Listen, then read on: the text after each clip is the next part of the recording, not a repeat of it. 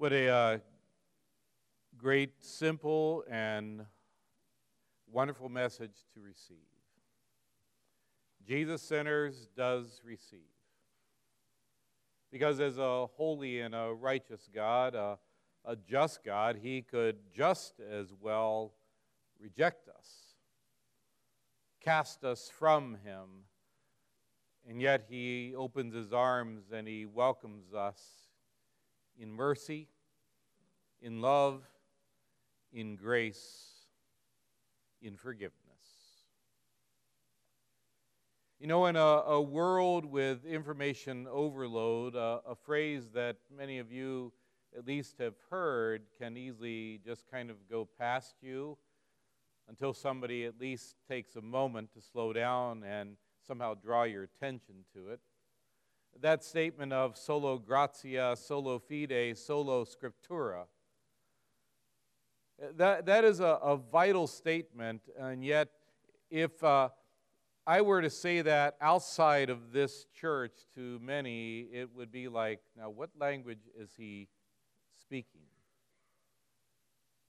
At least they might get that it sounds like Latin, and it is, and most of us sitting here never took Latin. I did, although I won't tell you my grades weren't much better than a C or a D. Language and me are not friends. But for Christians, and maybe especially us as Lutheran Christians, those are vitally important words to us. Those words, solo gratia, grace alone, solo fide, faith alone, solo scriptura, scripture alone, stand as the biblical answers to the most important question in the world: how are we as sinful humans to be saved? Ever since the Savior offered himself as a sacrifice, these basic foundational teachings have come under attack by false teachers and false teachings. And they've had to be defended by the sword of the Spirit, which is the very Word of God, the truth of that Word. Well, this morning, God's Word leads us to carefully consider one of those fundamental doctrines or teachings, and that of solo fide, faith alone. And so we ask today with Abraham and with Paul out of our reading of Romans, and believers throughout history, does faith save? Our text from Romans says, "What then shall we say that Abraham, our forefather, discovered in this matter?" In answering that question, Paul uses Abraham as an example, a guide for us. Why? Couldn't Paul find some contemporary of his day, to point the people to? Did he have to really go, 4,000 years before? But in using Abraham, Paul is proving a couple of points. First, he's showing that Christian faith is not something that evolved over time, nor was it something that suddenly was raised up and offered as this new thing to people. But instead, he revealed to us that Abraham was saved the same way that we are. And second, this question, how are we saved? Is it by faith or works, has always been that question at the very center that each person must ask. How are we saved? So if we are saved by faith, then how do you define faith? Is it a feeling? Is it based on church membership? Is it based on church attendance? Is it a feeling? Is it knowledge of facts? Is it equivalent to, doing certain things or serving in a certain role? Is it a hidden, undefinable force in a person's heart that drives them to do what they do?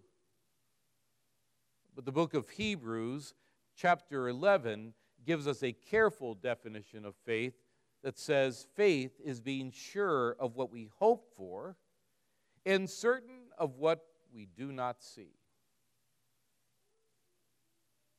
Do you trust me? Says the mechanic as he stands before you saying, your car needs a number of major parts. It's going to be $3,200. Do you trust him that he's telling you the truth, or he's just trying to, build up a bill? Do you trust the doctor as they say, hey, if you take this pill, even though there are side effects that come with it, if you take it, it'll take care of your problem? Do you trust? Do you trust, when you are told by your financial advisor, move your money over into this fund, I guarantee it'll do well? Do you trust? Do you believe? We have to trust a lot of people in life, don't we? Who do you trust? What if someone were to tell you something that was so outrageous, so unbelievable? Would you believe it? Well, that was the situation for Abraham. God told him, Abraham, pick up, leave your country, leave your people, leave much of your possessions behind. Abraham was asked to believe not only and do all of that, but to believe something incredible that had nothing to do with medicine or investments or car repairs. Abraham was told by God that he was going to be the father of a son, and that baby through him would come millions, and that from him would come one who would bless the whole world. Would you have believed? If God would stand before you and tell you such an incredible thing that seems unbelievable. The thing that makes this promise a hard one for Abraham to believe was that he was so old. So old. Too old to have a child. Listen to what it says in Genesis 12. Without weakening in his faith, he faced the fact that his body was as good as dead, since he was about 100 years old. And Sarah's womb was also dead. He was too old. Sarah, his wife, was too old, and yet God told them, you're going to have a son. And by the way, not by adoption and not by some other, arrangement. You and Sarah are going to conceive and have a son together. And you have many descendants, and from that child will come one who will bless the whole world. Would you have believed it if you were 100 years old? Trust me, God said to Abraham. And you know what? The Bible records that Abraham took that leap of faith and he trusted God, quote, being fully persuaded that God had power to do what was promised. Abraham was not disappointed. At 100 years, he and his wife, who was 90, had a son, just like God had promised. That son eventually had another son and other descendants, numbering in the millions, and they became the people of Israel, just like God promised. And those descendants, from them came the one who would bless the world, our Lord Jesus Christ. And how did he bless the world? He lived perfectly under the law, not sinning whatsoever. He offered himself as a sacrifice in place of the people of the world. He suffered and he died and he rose again that we might have life. If you were to summarize the theme then of Abraham's life with one word, that word would have to be believe. Even if it seems impossible, even if it seems like it's not going to happen, even if you have no proof, believe. And that was Abraham. Do you trust me? In many ways, God asks you and me that same question. Think about this. Today, God wants us, you and me, to be modern-day Abrahams. Now, what's he mean? Well, a modern-day Abraham is someone who trusts in God's promises no matter what. No matter what. Is that you? Do you trust him? Do you believe that all the things to focus on, to trust or to believe, the best and most important of all is to believe in Jesus Christ? In our culture, Jesus, he's seen as the least important part of life by many. Many, say that it's just a story, or a myth, a moral story for teaching or comfort for the weak. And the world goes on to say, how do you believe that? You don't need to worship or shape your life around a story. You can do what you want. Just be a good person. Just believe a little or enough. And get back to what you want to do, to what you think you should be. That is what the world is saying to you and me. But then we hear God's voice in the Word. And God says to you and to me, the story of Jesus is true. God became a man. Jesus came and died for your sins. You are forgiven and loved by God. Trust me. And so do you trust him? Are you a modern-day Abraham trusting completely in God's promises, God's Word? As this question is being posed in several ways this morning, maybe one behind it is, have you ever doubted? In many ways, God is asking us that. Have you ever wondered if everything you've ever trusted about God is true? Do you ever think to yourself, how can any of this be true? Look at me, look at my life, look at my problems, look at my health, look at the mess the world is in. Is there really a God? Can I really trust him? The truth is, in various ways, we doubt at times. It's because we live in a sinful world. It's because we have sin inside of us, and it's impossible for us to escape those feelings of doubt. But I'd like to take you back a few months ago and ask you to picture the Christmas scene. There with the baby Jesus. He looks like a typical baby. And God says to you, do you trust me when you look at that baby so helpless, lying in a manger, and yet that baby is God? How can that be? How can God, who is so big, so powerful, become a little baby? And God says, do you trust me? And the baby, Jesus, grows into an adult, and Jesus tells the people that he is not just another teacher, but he is the Messiah. He is the one who has come to save us from sin. Trust me, Jesus says. God promised. And God spoke to you through his word and tells you that this Jesus, the Son of God, died on the cross and he rose again. And that sacrifice was big enough to take away all of our sins. Isn't that amazing?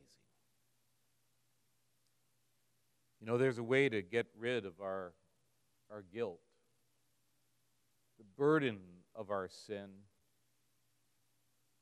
Believe. Believe God's promises. For he speaks to us. He speaks to us not only in his word, he speaks to us in the sacraments. He comes to us in our baptism. He washes away our sins. He takes off our death clothes, and he clothes us with purity and righteousness. My friends, there is a way to have a second chance. There is a way to start over, and that way is Jesus Christ. Have you ever doubted any of this? will know that God forgives you. Are you not sure about Jesus and his promises?